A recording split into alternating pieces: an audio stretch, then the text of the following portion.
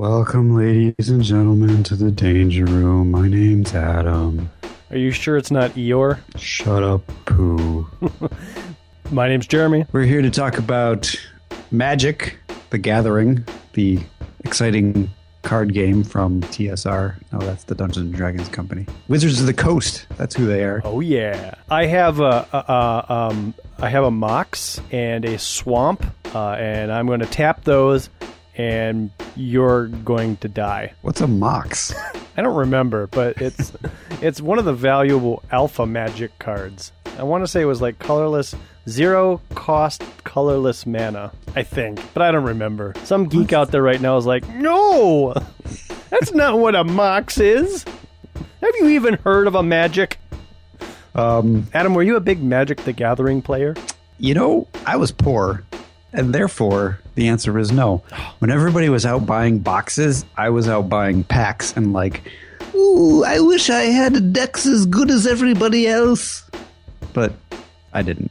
I was also, I wouldn't say that I was poor, but I certainly wasn't given a lot of spending cash. But what little spending cash I got, I spent on Magic cards. And I was able to actually construct a nice deck, and then I would play for ante with other people. And, you know, you anteed, you select a random card from your deck, and you'd put it in the middle, and that was your ante. And then that was how I was able to get all of my better cards, because I would win a lot of those matches. Or I would be lucky enough that my ante would be some, you know, imp or something that you just didn't care about. Cool. Yeah.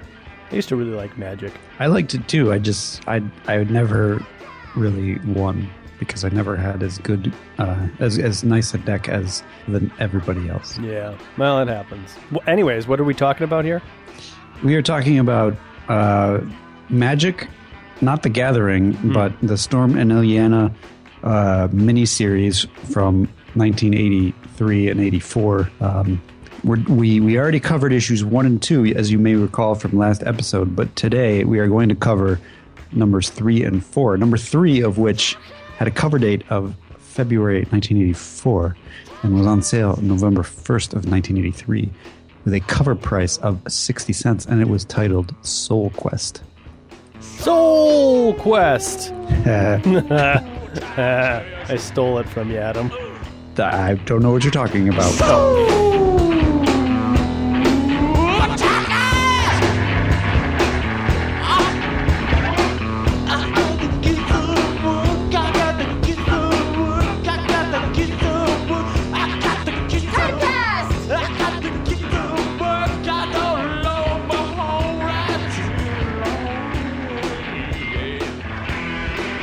On the cover of this issue, we have a one-armed Belasco who is lording his power over Ilyana, who has a knife drawn at Storm's chest, and he says, "My love or Storm's life, Ilyana, choose." Do we want to talk about Belasco's arm now, or should we save it till the end? Let's get it out of the way, Adam. It's been in our way for a while, and I think we just need to put this thing to rest. All right, we got a letter from a Facebook listener who thinks last episode we weren't sure when Belasco's arm disappeared or whether it's always been gone, and we got a listener, Michael Foster Meyer, said Belasco's arm. I seem to remember Caesar Zebu. And I did some research, and what I found was that it was never explained why Belasco lost his arm. Oh. But he lost it prior to meeting Caesar and Zebu. And apparently the Marvel history of Belasco, probably through retcons, goes back to the age of Dante, of Dante's Inferno fame. Oh, I've heard of him. And he's been, Belasco has been trying to populate the world with demons ever since the 13th century. He was frozen on ice for a while and then thawed out, and that's when he met Shana the She-Devil and Caesar, who and that's how he got banished to Limbo, was by Caesar. Kesar can banish people to limbo? It's probably not one of the tricks in his bag. It's not. He's like, I'm banishing you to limbo. But he probably just happened to come across something. I slice at your arm and it happens to open a dimensional portal. I don't really know what's going on because I'm Kesar.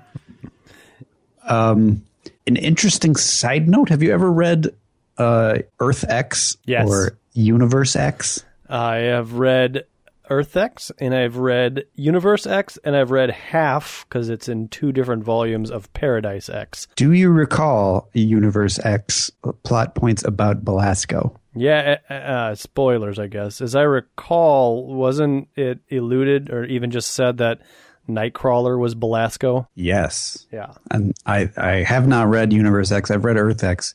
But yeah, I found that out and I was like, oh, that's interesting. And I don't think that's really a spoiler because it's not really relevant to the actual Marvel universe unless you believe that Earth X and Universe X are canon. But I can't really. I don't think they are. I mean we could have this argument. No, I'm not going to have this argument because, I mean, the problem with that is you then have to try to fit in with the end chronologies. Mm-hmm. And Earth X and Paradise X and Universe X are, I don't think they're the end of the world, but it's kind of like, I don't know, what happens in the end. But I don't know. It's weird. Have you read any or much of the Earth X, Universe X stuff? I just read Earth X, which I thought was great. I need to reread it because I bought that when I was getting back into comic books. And if you recall, the artwork in it was very non-conventional. Yes. And, getting back into comics and seeing this Earth X thing, I was like, well, this is interesting. And it had X in it, so I automatically assumed it was like an X-Men story.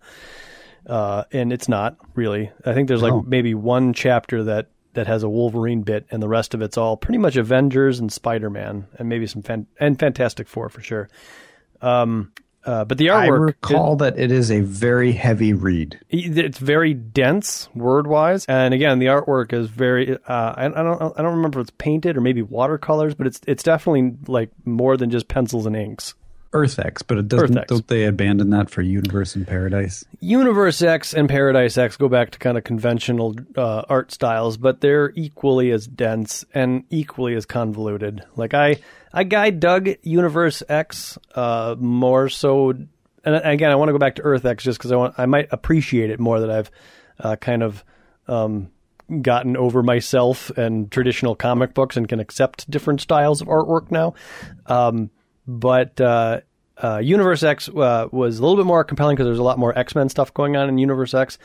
And then Paradise X was, I don't even know. I can't even tell you what Paradise X was about. There's a lot of Captain America. Okay. And I never finished it because I think it became difficult to track down the second volume of Paradise X. But anyways, yeah. As I recall, it's probably as dense as Watchmen, which is a pretty dense heavy reading experience. I don't think I would. Yeah, I mean, I guess maybe content wise, but not story wise. Fair enough. Anyways, yeah.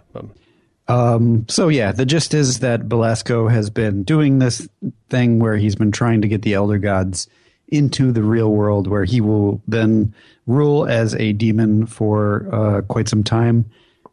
Previously through trying to impregnate women, such as Shauna. Oh, sure. With demon spawn. Doesn't appear that he's taking that tact with Illyana, but he's still magically seducing someone. Well, I mean, Illyana is only to the age of 14, and maybe she hasn't hit the right age for that to be even an option, right? And so maybe Belasco's long-term plan was, like, let's get this girl to 17, 18, and then start hell spawning. Maybe. I don't know. Belasco doesn't seem like the type of guy who's going to wait.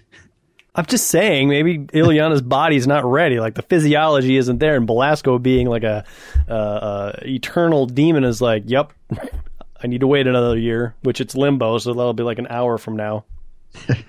And rats, she escapes. Oops, spoilers. Well, let's cover this comic book, unless you got more about Belasco. No, that's pretty much it. Okay. Well, remember where we last left off. She had received some training from Cat, she'd received some training from Storm, so she's got a little bit of sword skills, she's got a little bit of spell skills, but they were trying to give her more of a responsible edge. And now she is in the clutches of Belasco. I wouldn't even say clutches. She's Belasco's apprentice. Cat has been turned into a physical cat, as well as the transformation that had begun, which made her kind of a cat-human hybrid, has now completed and made her a very large cat. Yeah. Sort of. Yeah, I'd say she's just more of a cat hybrid. She's still got human features, but...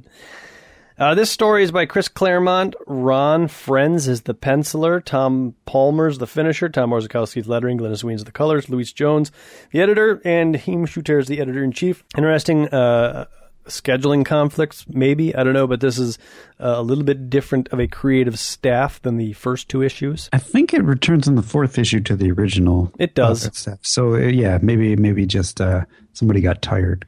Yeah, but really? Like, it's a 4-part miniseries. You're going to phone it in for the third issue? I'm not going to do this one. Yeah, you would think that they would get it done before they even started publishing it. I think this is back in the day of like hard-nosed deadlines. Like in today's age where, you know, I think those deadlines, like how long did it take to get Astonishing X-Men out? I mean, there's like 24 issues that comprise like that first chunk of the season or series, but didn't that take like 4 years to come out?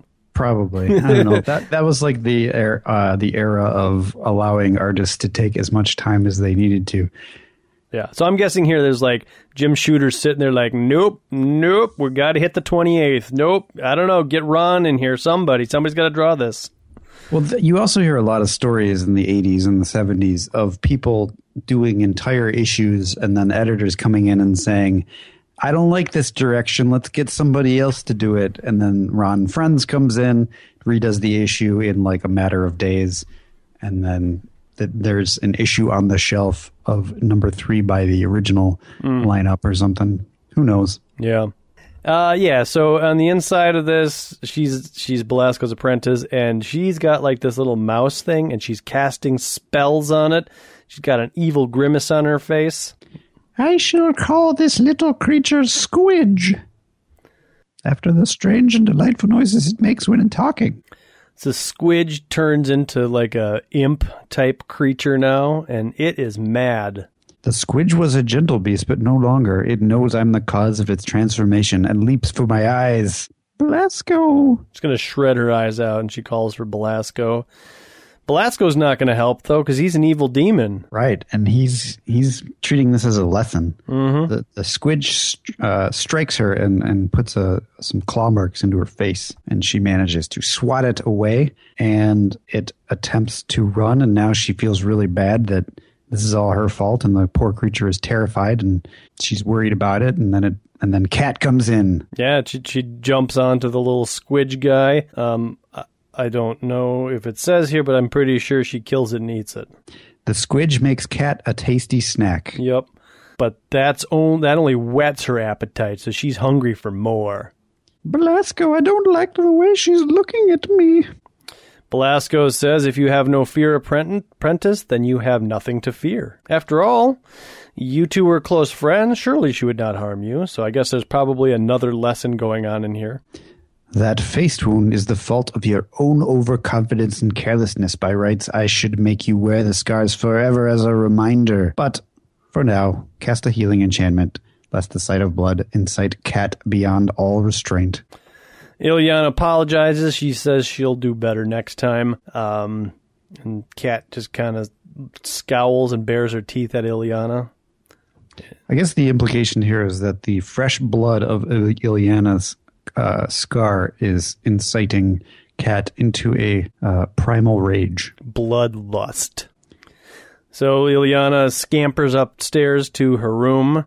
Cat chases her, and Cat can still phase. She's able to phase through the closed door. Ilyana jumps into her bed to hide away from Cat.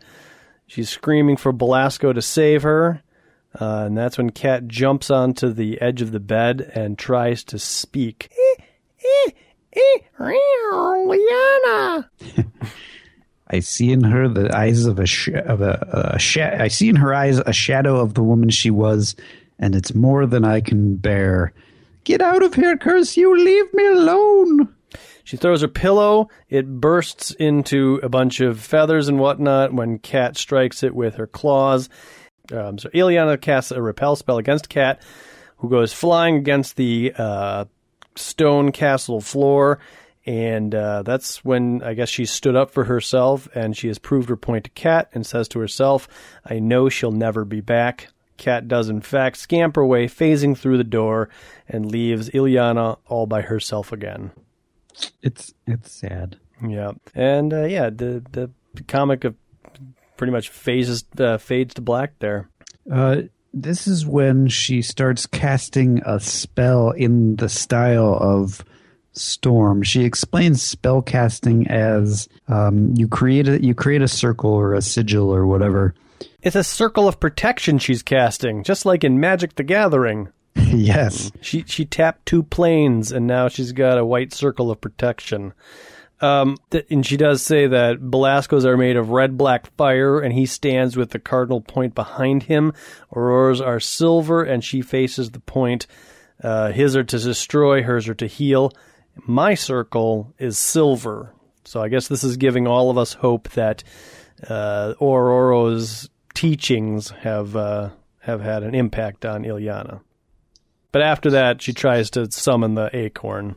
Well, right, which is something that Storm said, or I guess in a panel that we never saw, Storm explained that the first magic that she learned was creating an acorn, which was what created her super awesome tree back from the previous issue. Okay, so this is the first time Ilyana is trying to summon an acorn, because she would also like to create life.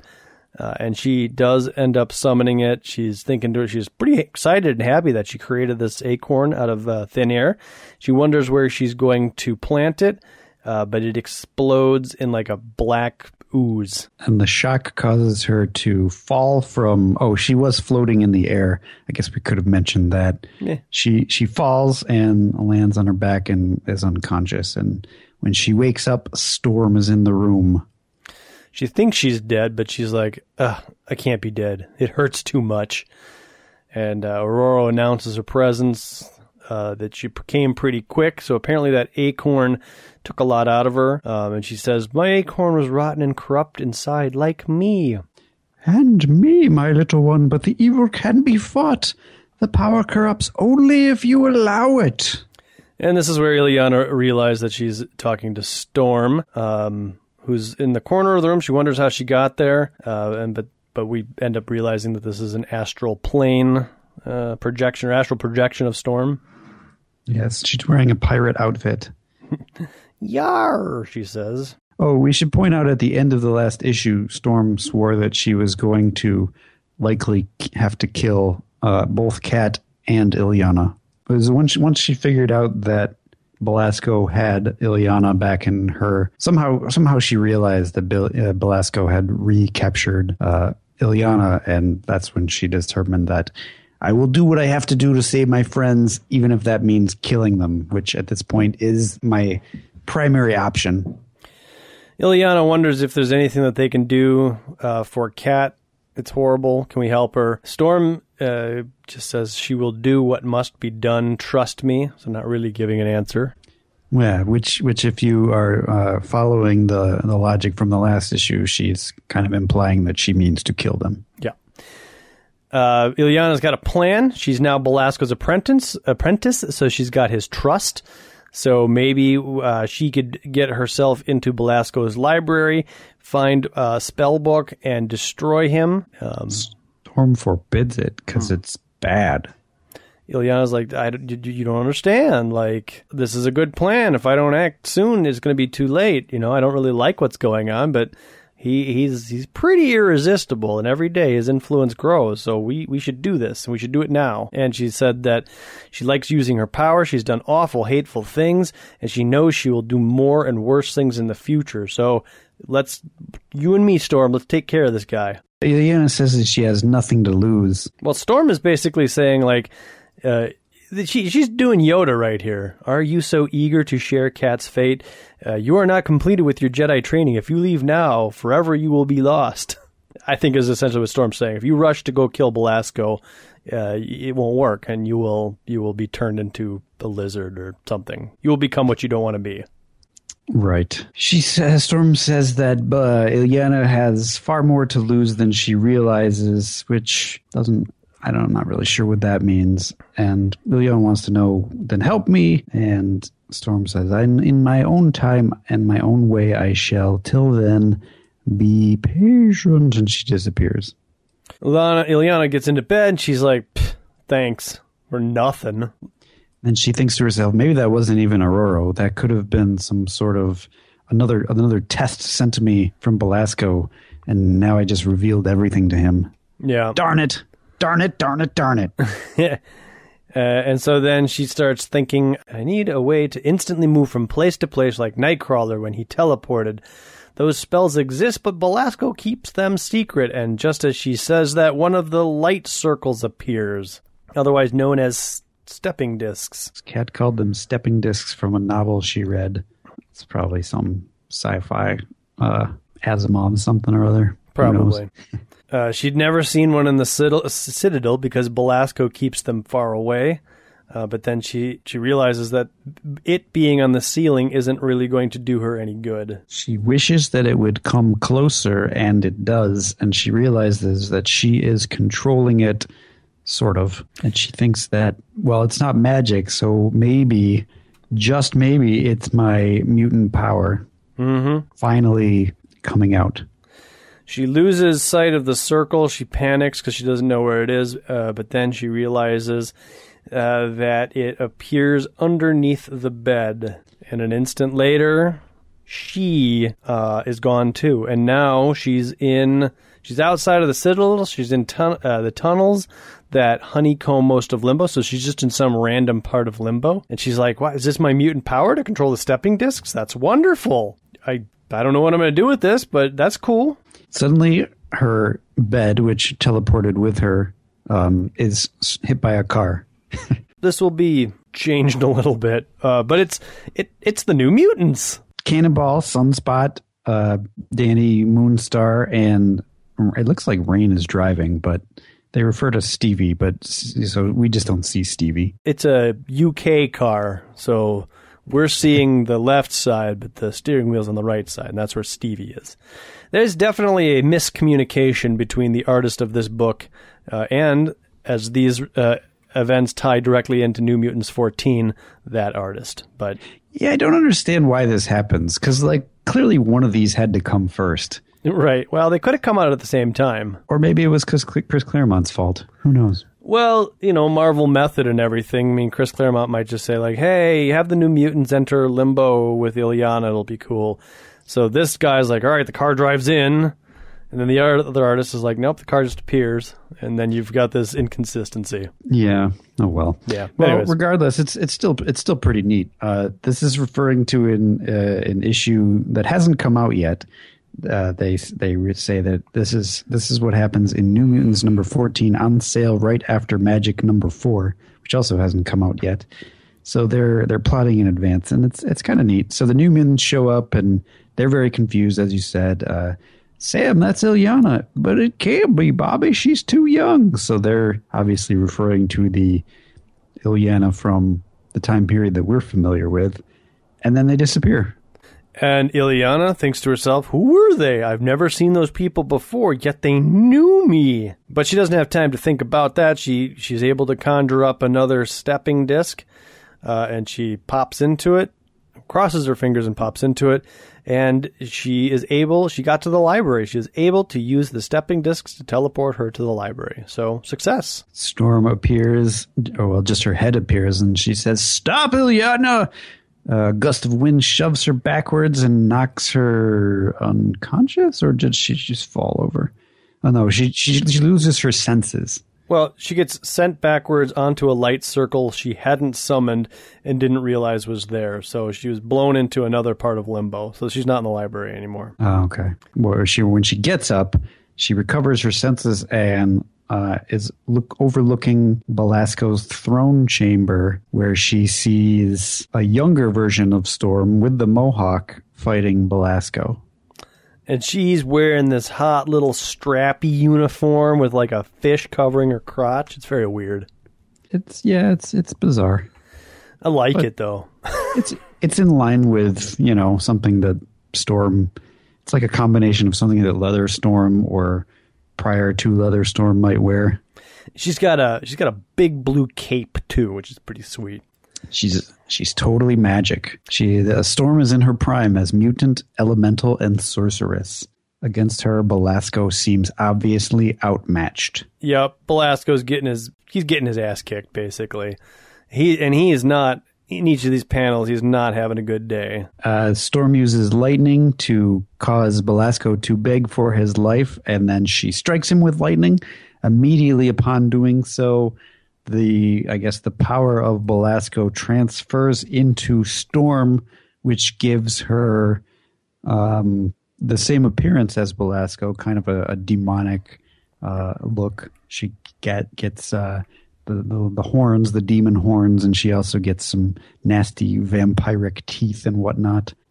And Belasco gets up and he's like, "Do you think me so easily slain? I'm the master of limbo. Whatever exists here does because of my will." So it turns out that what we are seeing here is the past. Mm-hmm. So this is younger, older Storm. Yeah, and so Belasco's like, he's able, so in this first panel where he's like, I control everything in limbo, he's still sizzling, his clothes are all burnt and everything. But in the very next panel, he's back, his hair is nice and done, his outfit is nice and ironed and put together, and Storm is kneeling and, squatting in front of him, and he's like, come by my side and join me. So this is where presumably Belasco took Storm under his wing and started training her. Right. Which, as we learned, she is able to eventually break out of. Yeah, she gave in to herself and became his apprentice and eventually escaped his power to do life things. And so the moral of that flashback is that if Illyana goes in there half-cocked and tries to kill Belasco, she might succeed, sort of, but ultimately she will turn herself into a demon and ultimately his slave, or whatever you want to call it. Illyana is transported again by another light circle that brings her back into the present, or so she presumes. She is on the battlements of Belasco's citadel, and as soon as she figures out where she is grabbed by the back of the head, by her hair, I suppose, by Sim, or Sim. Boss isn't the best of moods. Wants you bad, but you aren't there. He doesn't like that. Oi, put another shrimp on the barbie. Oi. Ow, Sim, you're hurting me. She knocks him off the citadel and puts a light circle beneath him, so he transports. She knows not where. I was punished once by Sim, and I don't think we saw that, did we? Because she'll allude to this again. So apparently Sim's beaten her before for her getting out of line. I swore never again. I'd die first, so I dazzle him with a flare spell, and he falls into a transport circle. So she's doing a lot of magic here. She's learned a lot from Belasco, and she's using every arrow in her quiver. That's when she noticed that there is a lightning storm brewing and that the castle wall has been breached. All the signs of storm. She runs back into the castle down some steps where she sees, once again, Storm is battling Belasco. Cat's also there, as is in the lower left-hand corner, Jabba the Hutt.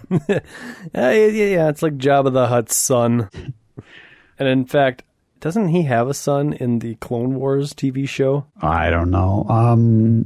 Probably. There's a bunch. There are other Hutts, but I don't know. I want to say that his son's name is Stinky or something stupid.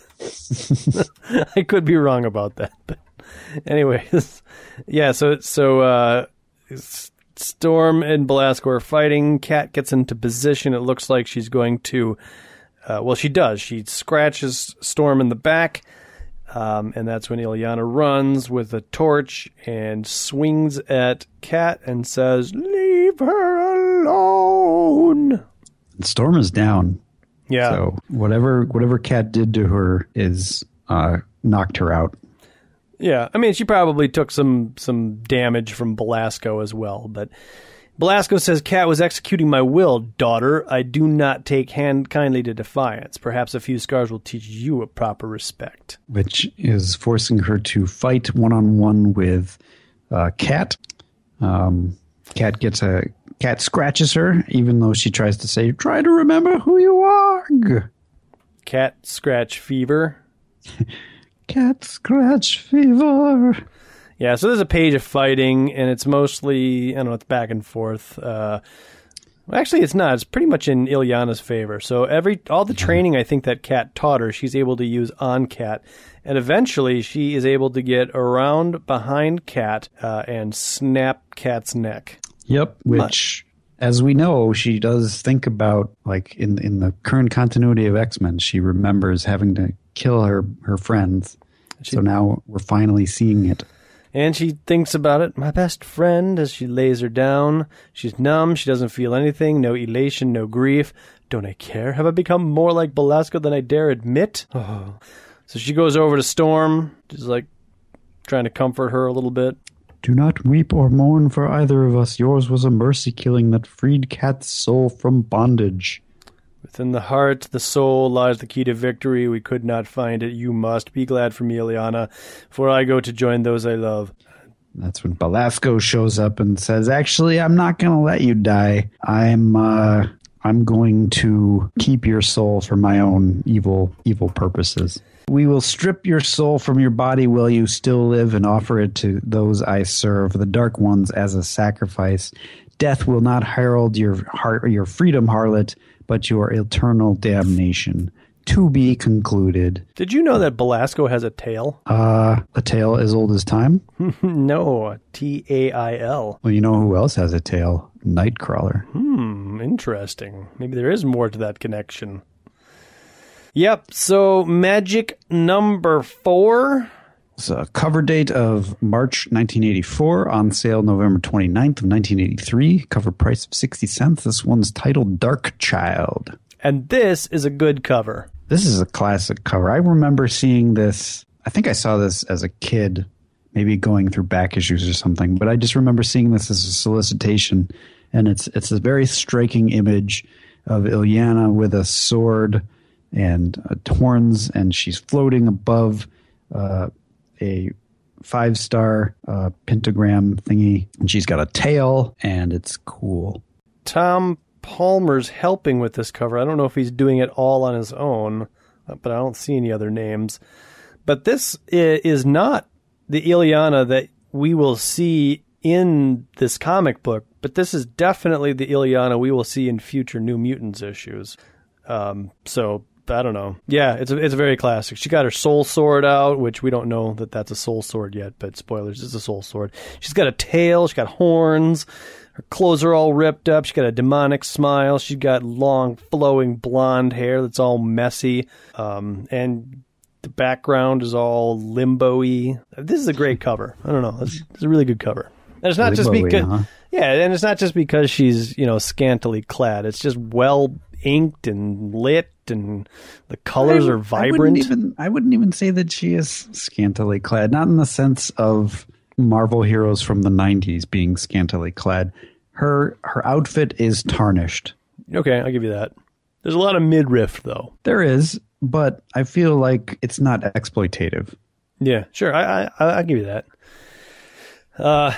So, yeah.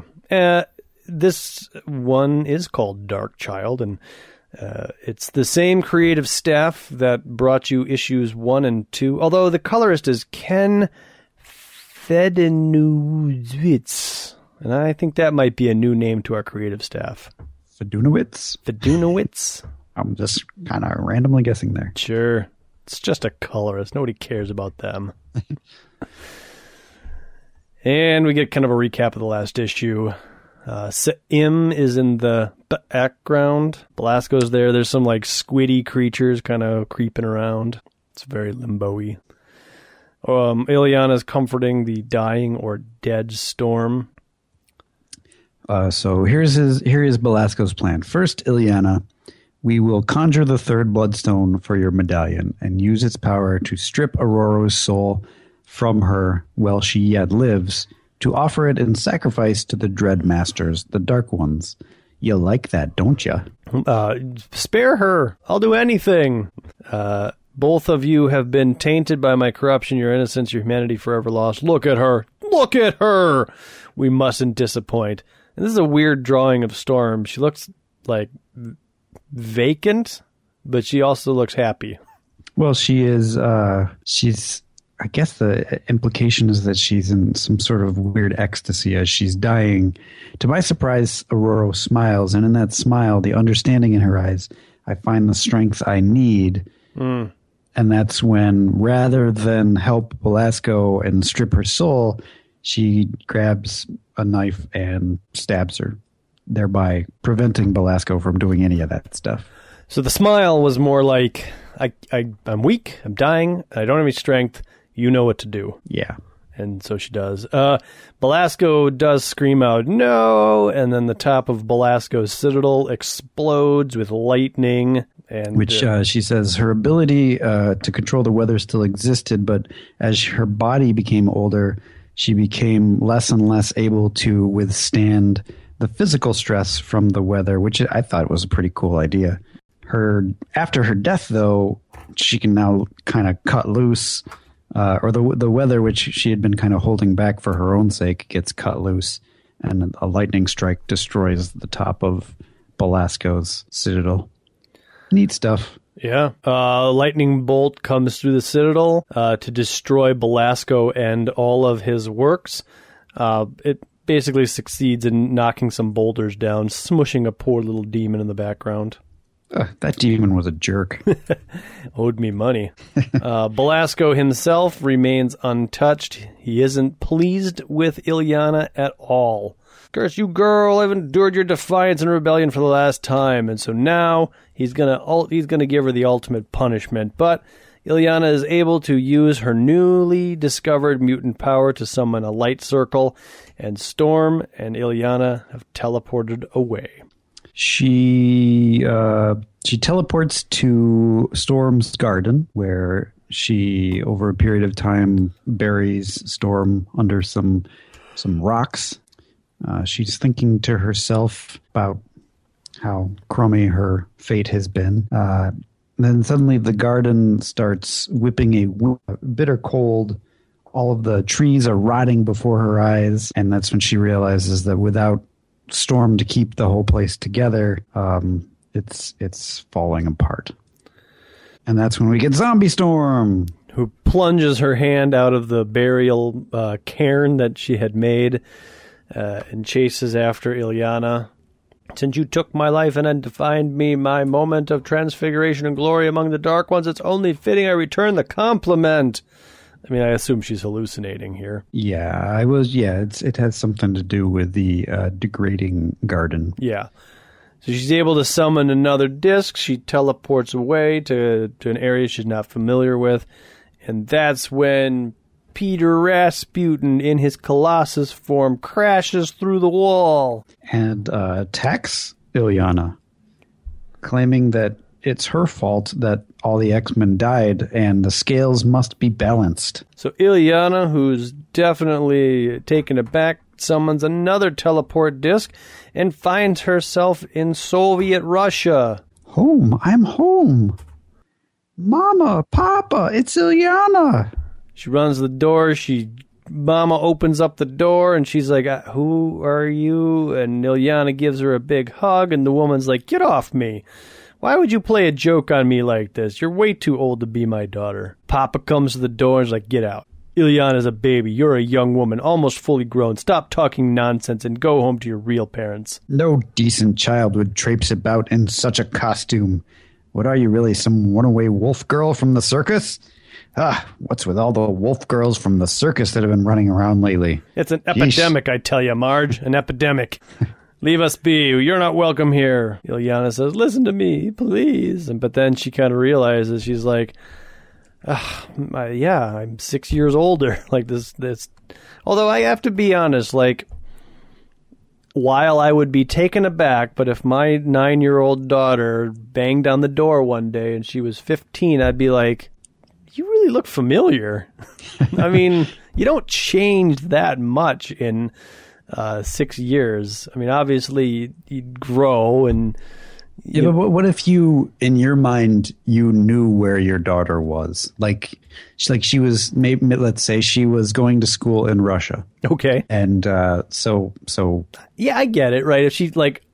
If this girl who looks very much like my daughter, but who is 6 years older, comes knocking at my door and I fully expect her to be somewhere else. Yeah, I get your point. I get your point. You assume that it's not your daughter. Whether or not she looks familiar is one thing. Yeah, but that's all I'd be talking about. And the next call I would make is to her school in Russia to be like, is my daughter there? And if the headmaster was like, sort of.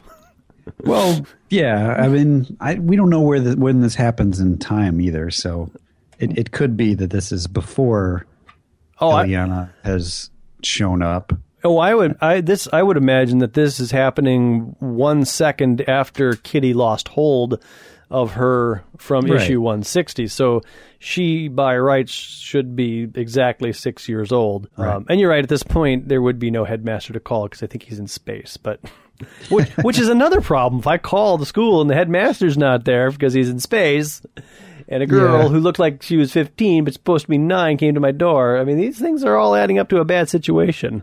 But anyways. It's true. So she's kneeling on her knees, and she's like, yep, I don't blame him for not believing me. What am I going to do?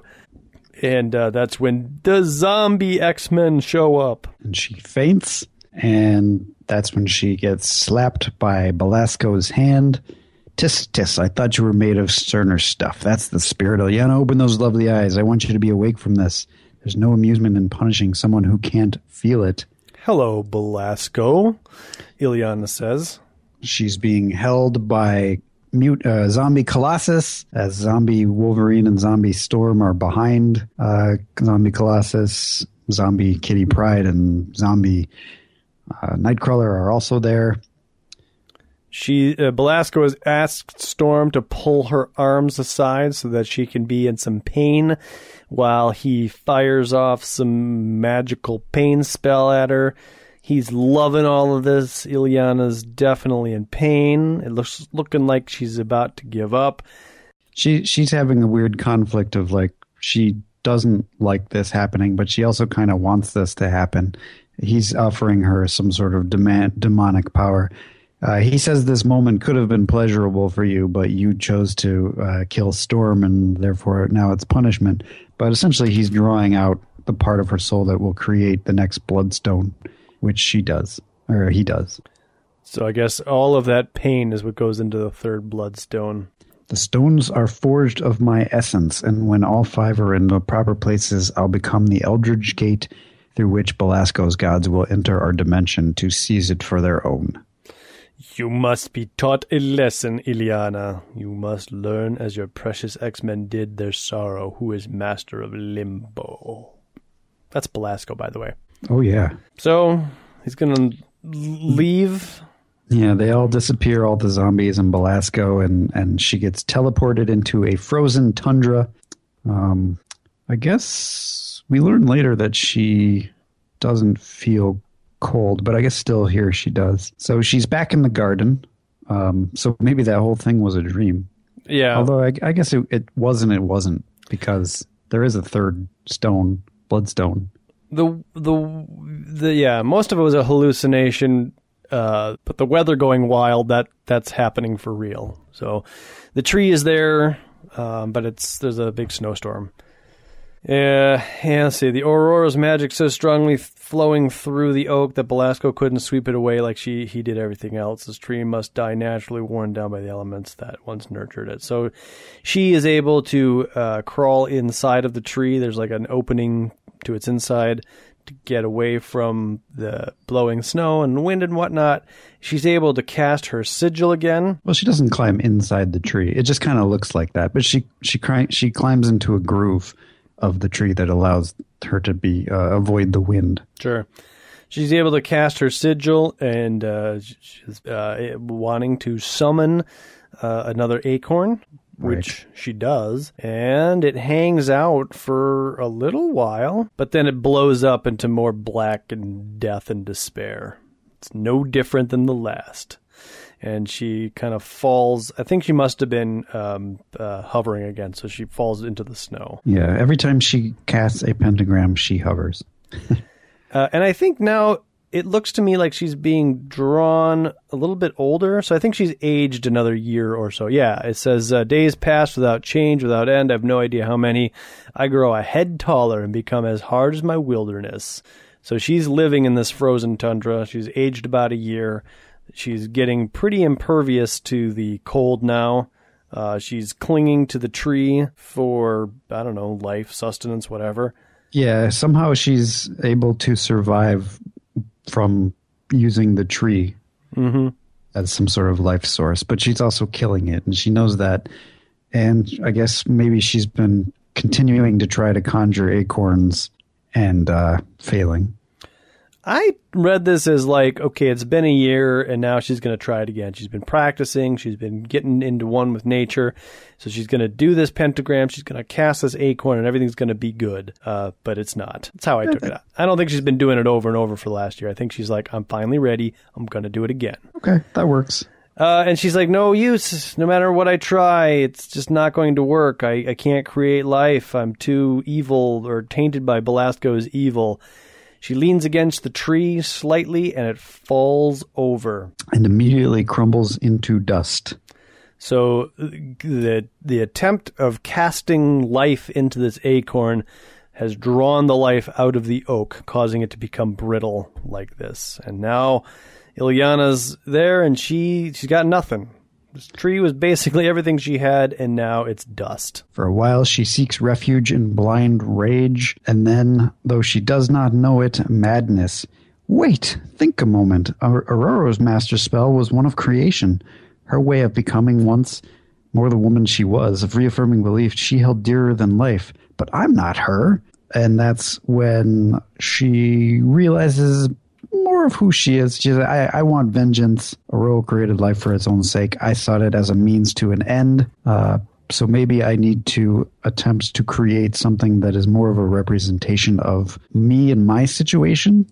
And so she casts her sigil once again. She plunges her hand into an energy sphere that she's conjured, and out of it, she pulls a sword. And she's like, it was so easy. I probably could have done this ages ago.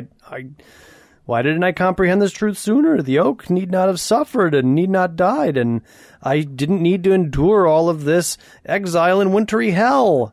But of course, we as the reader know that she needed to go through these trials and tribulations to learn that this little simple thing is what she needed to do.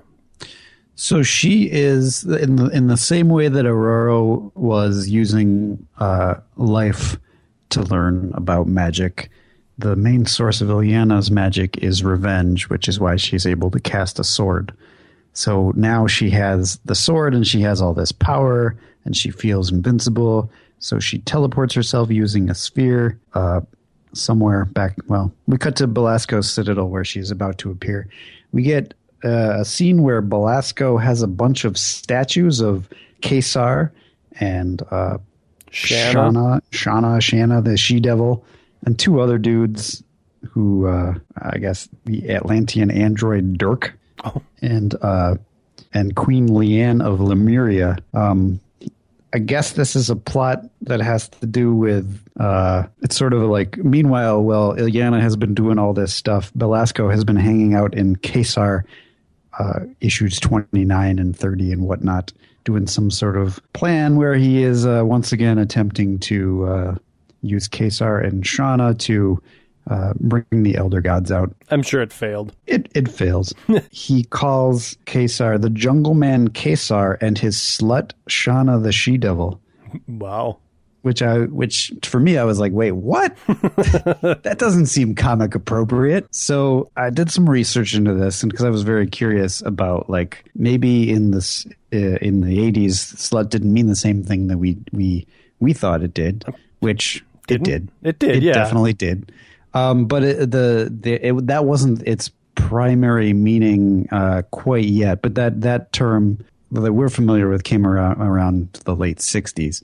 But prior to that, which, knowing Chris Claremont, he was probably thinking, like, what would Belasco use the word slut as? And it basically means a untidy woman. Oh. So he's basically saying she's dirty. So she's not the prostitute of the Savage Land? Exactly.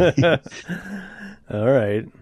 Yeah, it basically has meant untidy since the 1400s, according to this online thing that I found. So yeah, that's probably how Belasco is using it, which is interesting. I still find it weird that Chris Claremont would choose that, knowing full well that, probably the more common term was what, people weren't going to do the research that I did to figure out why he's calling Shauna the she-devil a slut. Maybe he's super sheltered and he's like, doesn't know. Yeah, maybe Chris Claremont didn't know. He's from like England or something, isn't he? So maybe, yeah. I don't know. Illyana, she teleports in, she screams out Belasco's name, and whatever was going on in KSAR number 29 with these statues, it doesn't matter because Illyana crashes all of the statues with her sword, shattering them, and she's like, do you remember me? What? A nuisance. Nothing more to be dealt with than you deserve. So Belasco, as seems anyway, is like he's just written off Illyana. So they begin a sword fight where Illyana is using her teleportation circles to bounce around the room and is able to get the upper hand on Belasco. He, of course, calls in S'Im. Oh, the brat's come calling. My, doesn't she look tough? And she slices him through the gut, and he's out of the picture. It'll erg. So that's Sim's usage in this comic book. Apparently, she thinks he is dead. Yeah. And so she continues her fight with Belasco. Belasco shows a sign of fear, which she's never seen in him before, and it's when she kind of knows that she has the upper hand. The horns that we saw appear in Aurora are now appearing in Illyana. It also kind of looks like in this panel that Belasco's kind of withering away, or either that or there's like a heavy hash job going on in his face. To me, the way I read this was like he was starting to wither away, and yes, as they continue their battle, Illyana is more and more into it, and she's absorbing more of this evil. She does grow horns, and then in the next panel, he's not withered. He's actually looking more and more like a man, and his horns are receding. So, spawn of the pit, she's growing horns and fangs while mine are fading away, and with them much of my arcane power. And now it's not even an equal fight. Illyana gets a tail. Presumably Belasco loses his tail. And yeah, she's just hacking and slashing at him. She finally knocks Belasco's sword out of his hands. He's on the ground, and she's getting ready. She's got her tail around his neck, because I think she has absorbed his tail. I mean, she's taking on Belasco's persona. And if she doesn't stop, she's probably just going to become Belasco.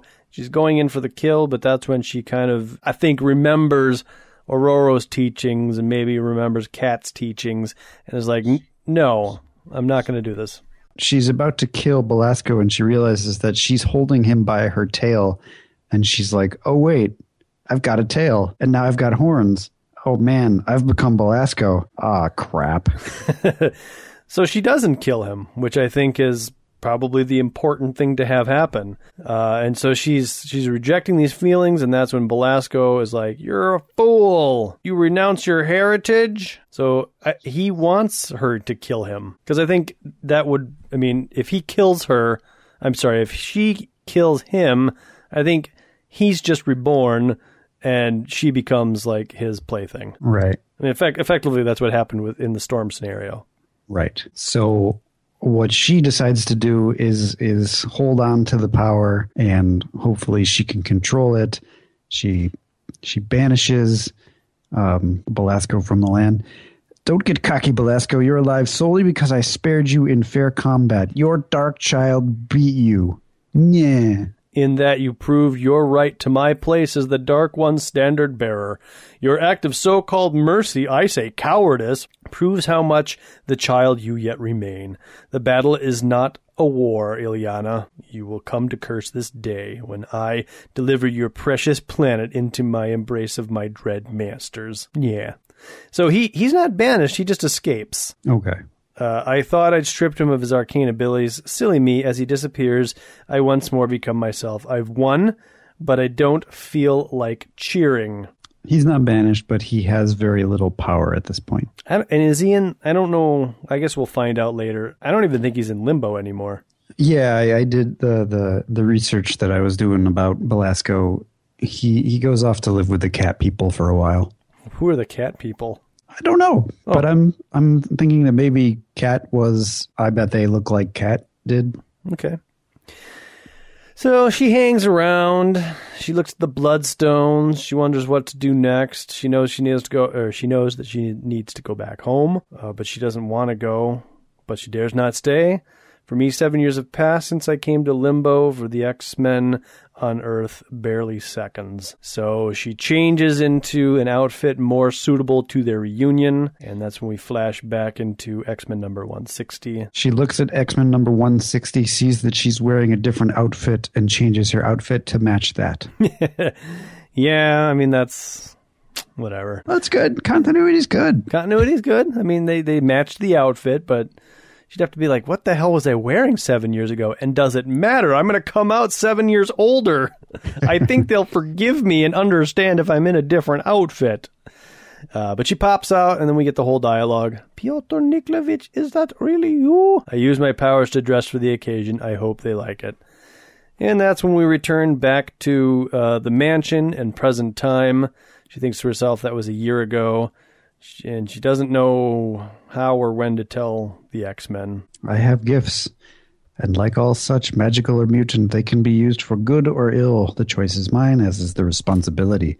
Friends I loved cared enough for me to risk and lose their lives in my defense. I mean to be worthy of their sacrifice. It begins to snow, and she sees the new mutants released from class a little early. She thinks to herself, Professor Xavier does have a heart. He just likes to keep it hidden. They're mostly my age. But what is my age? I was born 7 years ago, and yet I've lived over twice that. And in my soul, I feel as old as time. Oh, here's where it said that she doesn't feel the cold anymore. So she's endured far worse on the Limbo ice field. So the cold no longer bothers her. Nope. I knew that happened somewhere.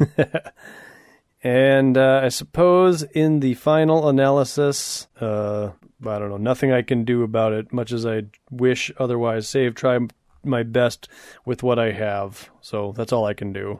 Yeah, she can't be normal. This is a life she has to lead. It's time to work with it. And that's the end. That's the end of Magic Limited The Gathering series, The Gathering. And again, I think I praised it pretty highly in our issue 1 and 2 review, and I don't think parts 3 and 4 disappoint by any means. No, it's good stuff. Yeah, I think I think it would be difficult to do, but I think if you could if you could adapt this, I think it would actually make a decent movie. Not if Fox keeps control of it. Oh, well. We'll have to talk about that soon, but yeah. Anyhow, it's a good story. I like it. Yes, sir. But we're not done yet, Adam, are we? Not really. We're never done, Jeremy. Not until issue 600. Oh. So with that whole 600 deal, is that the last issue, or is there going to be a 601, 602, 603? I'm sure there will be a 700. But right now there is no 601, 602, 603. It got rebooted again. Oh my god, that'll be like the 4th reboot. Or maybe the third reboot. I think you're right. It's the fourth reboot. I think it's the fourth. Because there was an Uncanny X-Men Volume 2, and then the new Uncanny X-Men, so Volume 3. So the fourth, I don't know, so Adam. Every time they get a 100th issue, they'll probably go back to the original numbering. Meanwhile, they got to milk these number ones for all they're worth. Which is absolutely nothing. I think it's good to... I think like modern comics like to break things into runs so that you can kind of understand that there's a story that happened here and a story that happened here, and this is issue 1 through 20, and this is issue 1 through 15, and that seems to be the way things work nowadays. So there's like constant reboots, but they're not really reboots. They're just new story setups. Yeah. I don't know. It doesn't really bother me. I did not buy 600, and I don't know if I will. It's probably sold out. I did buy it, and I read it, and it was, having not read anything leading up to it, I did quite enjoy it. Okay. I mean, I hadn't read any of Bendis's run of Uncanny, but I still didn't really need to. Did they fix Cyclops, or is he still a bad guy? I don't think he's as bad anymore. Or it was just always the perception that he was a bad guy, but he always kind of believed he was becoming a terrorist, but I don't think he has that rap anymore, but I'm not really sure. Like I said, I'm not reading it. Okay, fair enough. And for those of you that are not reading current X-Men, Magic is in those series. Yeah, that's right. So if you need your Magic fix, she be back, y'all. But we're not done. Like I said, we got to take a look at the New Mutants number 14. Yeah, this issue is titled, Do You Believe in Magic? And I hope you do. Doing lots of stuff and lots of stuff. On the cover of this issue, it's the New Mutants fighting S'Im. And Magic is there in a New Mutants outfit as well. Which is weird because she's not a New Mutant. Nope. And she does not don this costume in this issue. Nope. So, Magic. Chris Claremont, Sal Buscema, Tom Mandrake's finisher, Glynis Wein, colorist, Tom Orzechowski's lettering, Luis Jones editing, Heem Shooter's the boss. Boss. That's incorrect. Only Bruce Springsteen can be referred to as the boss. We're looking at a full page spread of Illyana's locket, and it's got the 3 bloodstones, and she's thinking when they all fill in, it's the end of the universe, or the end of me, or vice versa. Something bad's going to happen when all 5 of them fill out. Basically, this opening scene of New Mutants number 4 is the entire series of Magic.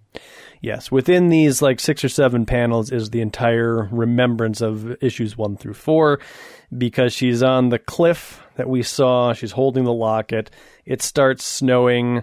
She looks out to the New Mutants who come out to play, and we get some New Mutant fun and games. Yes, she goes through the cast of who the New Mutants are. There's a weird scene where Danny feels like Magma is kind of alone and stuff. So she brings out her happy memories, which is a palm tree. Palm tree. And she says, if only you know what happened under this tree, Danny. And Danny says, okay, what?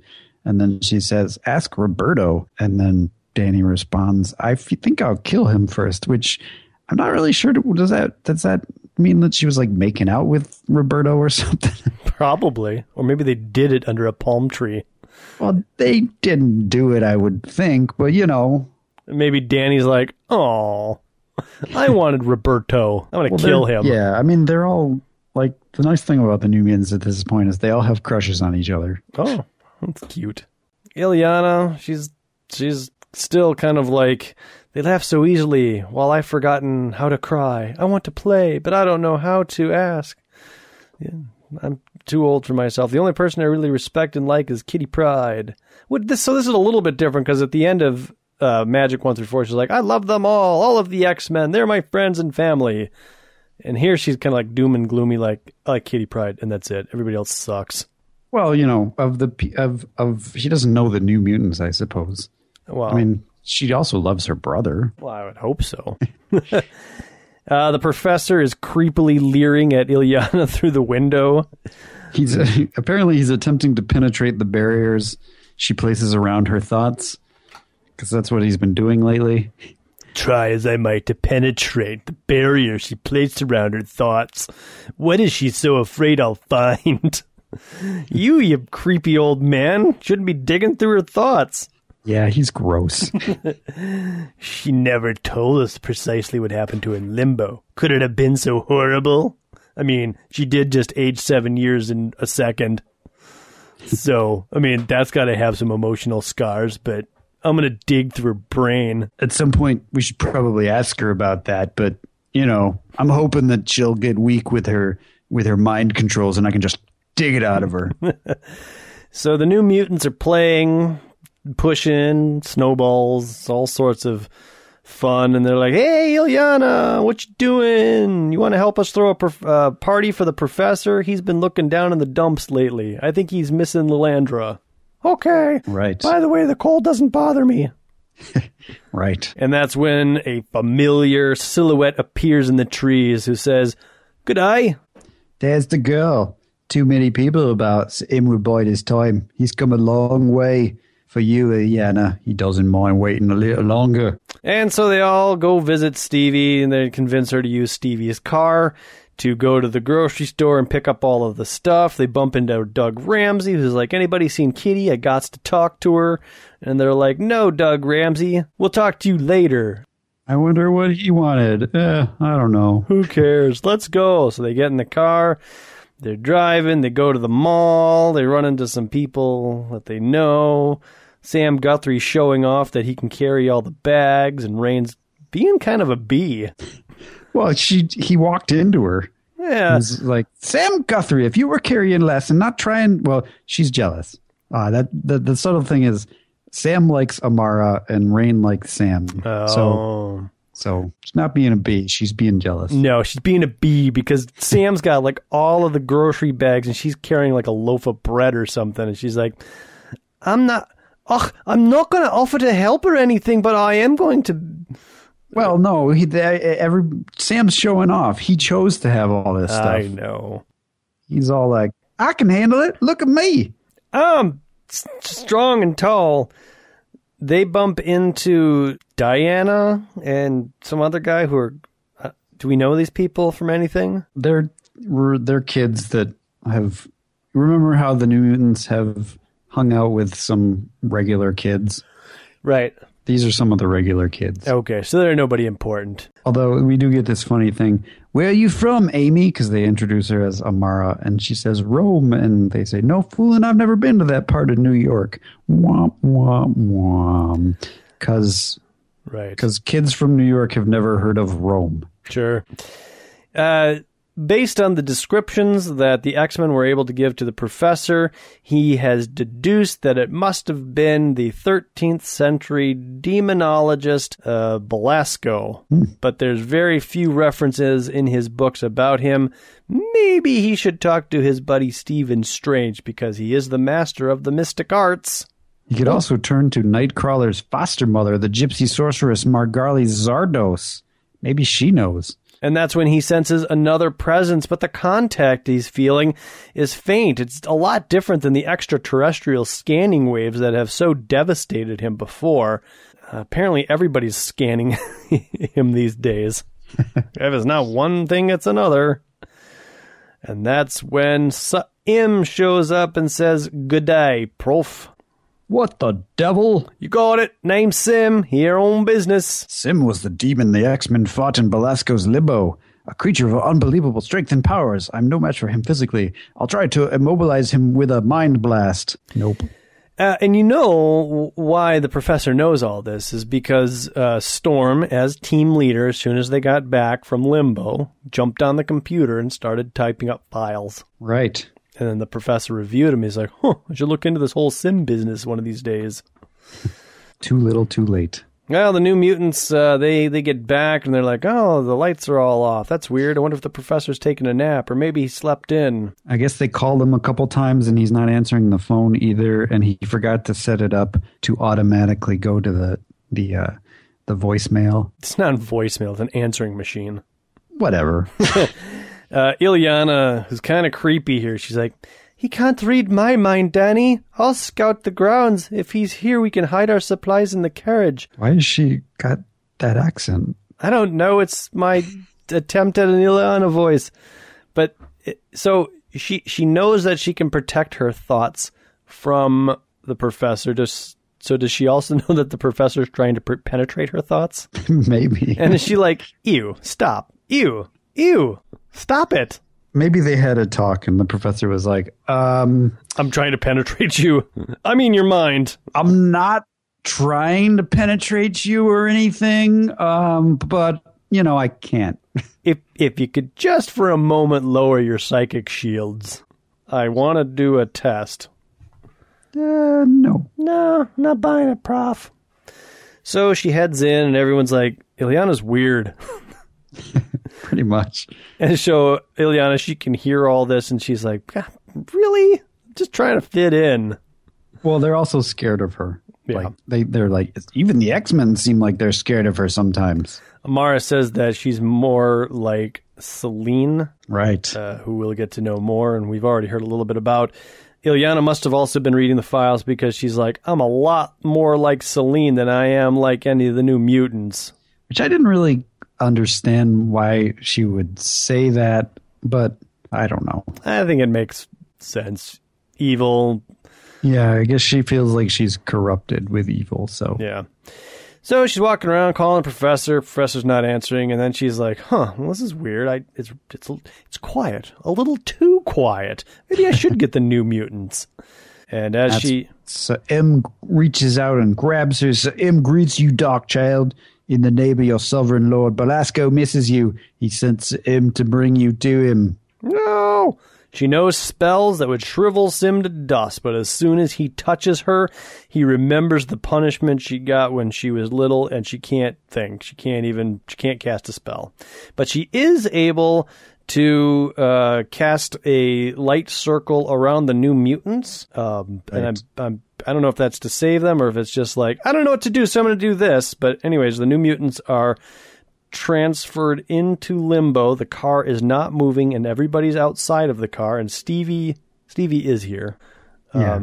Then they're like, hey, look, that looks like Illyana, but it can't be. She's too young. So we get a different angle of that same panel from Magic number 4 or 3 rather. Yeah. So I think what Illyana was attempting to do was transport them inside to help her. But because she was scared, she accidentally transported them into limbo and into issue 3 of Magic. Well, I'm gonna do it, Adam. And okay. I think we've been hinting at this throughout her power is to summon these teleport discs, but the way that she teleports is she goes into limbo and then out wherever she wants to go. And since time works different in limbo, it can appear as if it's an instantaneous teleport. So by her teleporting the New Mutants inside, they first had to go to limbo, and then they appear inside the mansion. Oh, I like that. That's cool. And that's how her power works. They are not spelling it out for you here. And that's why when she teleported in Magic number, I think 3, to the library, she went here. And then all of this happened, and then she went into the library. Right. And then we didn't see some of the other teleports. But as the story more fleshes itself out, what I just described will be the description of how her power works. Cool. So she's teleported, the New Mutants are teleported inside. They are with the car. They see Sim. They see Sim choking Illyana, crushing her. And they go into action. Yep. Who the heck is that? Who cares? It's got Illyana. Sam charges as Cannonball. He's knocked himself out. Roberto charges as Sunspot. Sim punches him away into the snow. None of the girls can hope to match our power. If Sam and I can't beat him, the fight's as good as over. Yeah. Rain, she turns into the werewolf, and she's like, I gotta try. And so Sim's tail just whacks her aside. She's out. Danny says, we're a team, blast it. Attacking Solo is suicide. Gosh darn it, haven't we learned anything from the old X-Men files? Amara, wait for my cue. I'm going to cast Sim's greatest fear, and then when he's distracted, you nail him with some lava. The fear that she summons is Lord Belasco, who is like, you disappoint me. I can't even stand looking at you. And so Sim is afraid of letting his master down, but what he's even more afraid of is the Dark Child. Belasco transforms into Ilyana, the red version. An older red version, yep. And she says some vague things which I didn't completely understand. Something about how serving the Dark Lord or serving the Dark Child, either way, is betrayal. Either betrayal will cost you most dear. I didn't fully get that, but, whatever. Ilyana, that monster dropped her. So Stevie saw all of that. I don't know if well, maybe Danny saw all of this too. Or maybe the New Mutants. I think the New Mutants only saw Belasco. And I think Stevie is the one who saw, Ilyana in her true Dark Child form. It won't matter, Jeremy. It won't matter. I know. Well, it will until we get to that point, and then it won't. Right. Anyway, so Sim's distracted. Amara casts her volcano, which covers Sim in lava. I think we did it, Danny, without the boys. I think it cools down or something, but Sim is... I think Sim teleported or something, because he's like, hey, I'm right behind you. And then we hear a scream, which makes me believe that Sim is now killing them. He ate her. Stevie has dragged Ilyana, who is still unconscious, into an elevator, which then Sim starts pulling the elevator up, and Stevie has to pull a action maneuver, jumping out of the elevator as it's getting pulled up and rotating herself underneath the unconscious Ilyana and taking the brunt of the fall. Her leg is still kind of junky, so it eventually gives out on her, and that's Sim catches up and is about to kill them, I suppose. You know Stevie's backstory, right? I mean, she was a professional dancer and she hurt her leg. Now she's a teacher. So this fall has aggravated that existing wound, and now she can't. Yeah, so she's crawling and she's like, oh man, I tried. Sim's getting in here. He's getting ready to eat Stevie. And that's when Ilyana's like, don't make promises, braggart. You won't be around to keep them. And she nails him in the face with some magic. And Sim's like, oh, you woke up. All right, the lesson's been learned. Now come with me. But Ilyana, she casts more and more magic. And yeah, the difference here is that she wasn't able to cast magic before, but now we get to see her at her magical best, and she does. Her magic is not as powerful as she hopes it would be, as Sim is able to kind of continue attacking her. But then she casts forth her soul sword, which basically ends the fight. Yeah, Sim sees that and he's like, "Whoa!" She holds it up to his throat and says, he begs mercy." And we have a little dialogue. Were you this merciful with the X-Men? He's like, yeah, it's a different time. I'm a demon. What are you going to do? And so Ilyana makes a deal and says, look, you used to serve Belasco. I defeated Belasco. Why don't you serve me? He's like, okay. Right then. I'll be back in limbo, waiting for your orders. Also, should I kill Stevie? Because she's seen too much. And she's like, no, I got this. Stevie's like, oh, God, what's going on? What are you? Sort of. And Ilyana tells a story, but weaves it with a spell so that Stevie ultimately forgets everything she saw. And basically, the thing that everybody remembers is that Ilyana was able to teleport the New Mutants into the mansion, and then the New Mutants took out Sim, drove Sim back to Limbo. Yes, and they decide not to clean up the house and instead just to throw the party there. The X-Men arrive home and they're like, what did I tell you? Can't leave these flaming kids alone for an instant. Wow, says Kitty. Why, Wolverine, am I to assume that you don't approve of our redecorating? So you've got a volcano in the middle of the room and you've got a car parked next to it. That's crazy, and everybody's got punch and there's balloons and streamers. Hey, Stevie, you got anything stronger in cider? I could use a brew because I'm Wolverine and I like brew. Whatever happened, I'll bet it'll make one heck of a story. True enough, Rogue, and the sooner we join the party, the sooner we shall hear it. So the X-Men are just finishing each other's sentences at this point. As they do. You hang out with somebody long enough. So they're partying with Punch. Illyana's looking out the window, and the professor's like, hey, you did a pretty good job against Sim. Pretty proud of you. Does he know what really happened? Seeing Sim must have been hard on you. A reminder of your exile in Limbo, opening up wounds. If you ever want to talk about it, I'm here. I could probably stop prying and penetrating your brain. Yeah, so you want to dance? So he stands up out of his wheelchair, and they share a waltz. Everybody's having a great time, and Illyana says, Professor Xavier, your legs have fully recovered. You can walk. We get a shot of all the X-Men and the New Mutants all agog as they're like, oh my God, the professor, he's dancing. No way. Sam Guthrie and Roberto are like, yeah. See, child, there's hope for all of us. He knows, she thinks to herself. Meanwhile, Kitty's kind of off to the side, and she notices a figure at the window, and it's Doug Ramsey. And he's like, hey, come here, I got some news for you. And so Kitty comes outside, and Sam's like, I got a note. I got accepted full scholarship into the school, and I want you to come with me for the final interview. Isn't that exciting? Isn't that awesome? And she's like, yeah, where is it? And he's like... She's like, why do you want me to go? And he says, well, because you went there before. It's the Massachusetts Academy.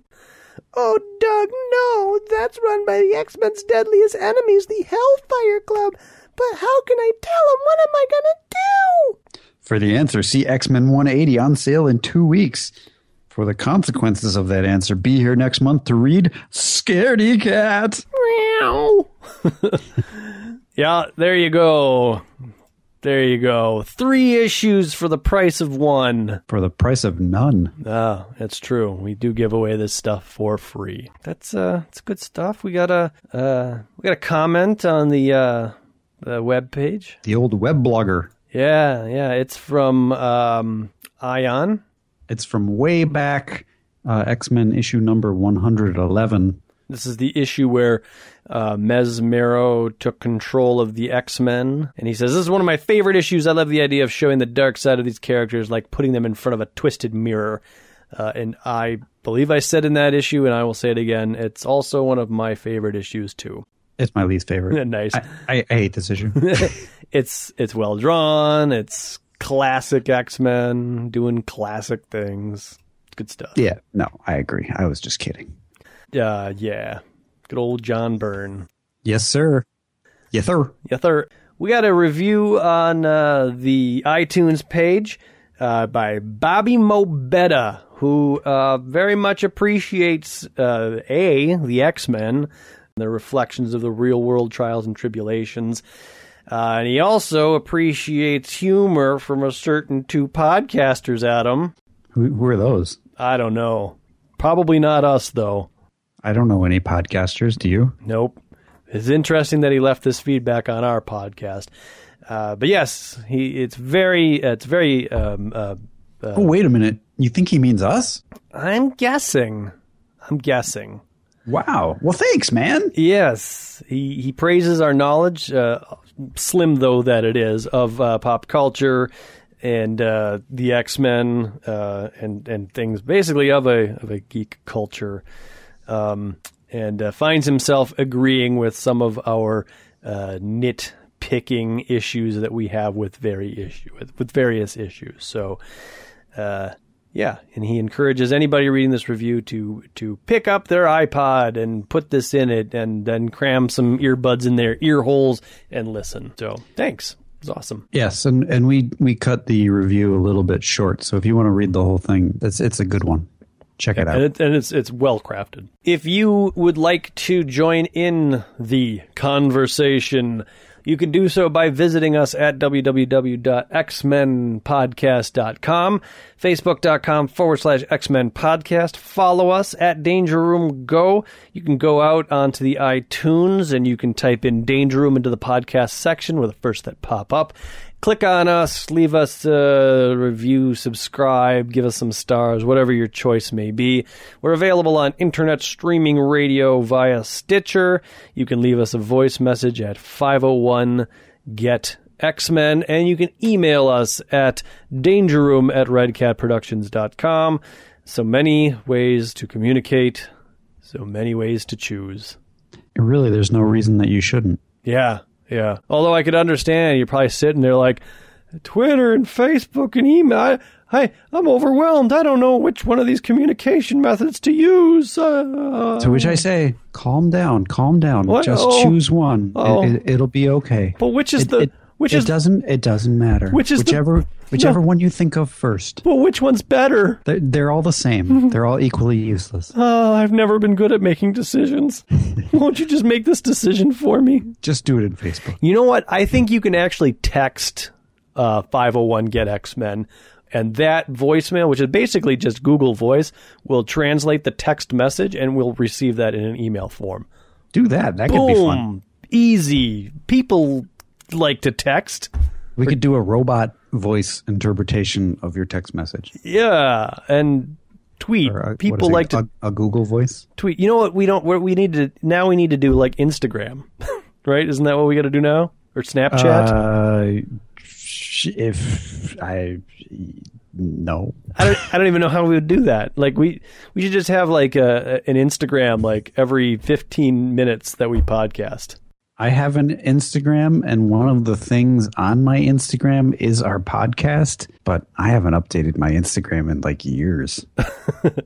So maybe somebody who's more savvy with this whole internet thing. I don't know if it's going to take off or not, but maybe they could help us with new forms of social media to attract new listeners. Yes, we're hiring for the low cost of free a social media expert. Director. Yeah. Yeah. You can put that on your resume. Yeah. We'll sign on. We'll write a letter of a recommendation and everything. Yeah, we can do. For free.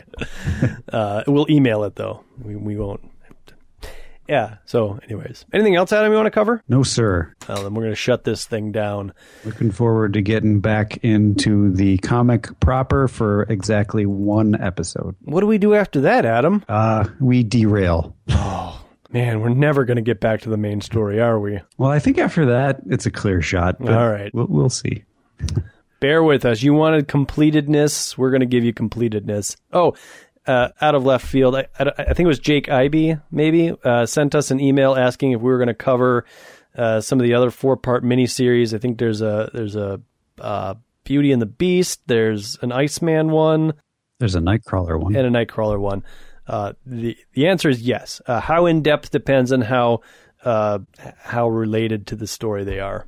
Yeah, we just did 2 back to back, and as you saw, we did the Micronauts one in 1 episode because it really didn't matter, and we did this one in 2 because it kind of was more important. Exactly. So we read them and then we make a decision. If one of those 4-part like Beauty, I've never read Beauty and the Beast, but if it's only worth like 5 minutes at the end of a podcast, that's all it's going to get. But if it's a good story, it'll probably get its own episode. So hang in there. We'll be as Adam's got like a database of everything. So it's more of a spreadsheet, but it's a base of data. I suppose. So if you catch us slipping, like if you say like, the Danger Room didn't capture this and it has something to do with the X-Men, write us in and say, you guys forgot this issue.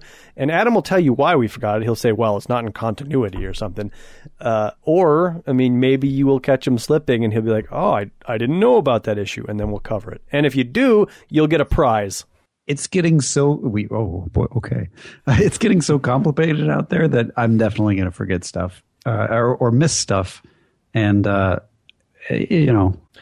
no harm, no foul. Well, if I do, let us know. It'll eventually get into realms of like ambiguity where it's like, okay, Wolverine showed up for a panel in Spider-Man. Do you cover that? Or is it just at some point we're going to be like, we are no longer covering everything. Yeah. Sorry. We might mention the titles. Exactly. A couple of X-Men were in issue 300 of Avengers. We're not going to cover that. Yeah, they did nothing. Moving on. So, anyways, until next time. Wait, what are the prizes, Jeremy? They'll be virtual. Okay, cool. Imaginary. You'll use your imagination. It'll be so much fun. So until next time, my name is Jeremy. My name's Adam. And the Danger Room is closed. Lasting magic.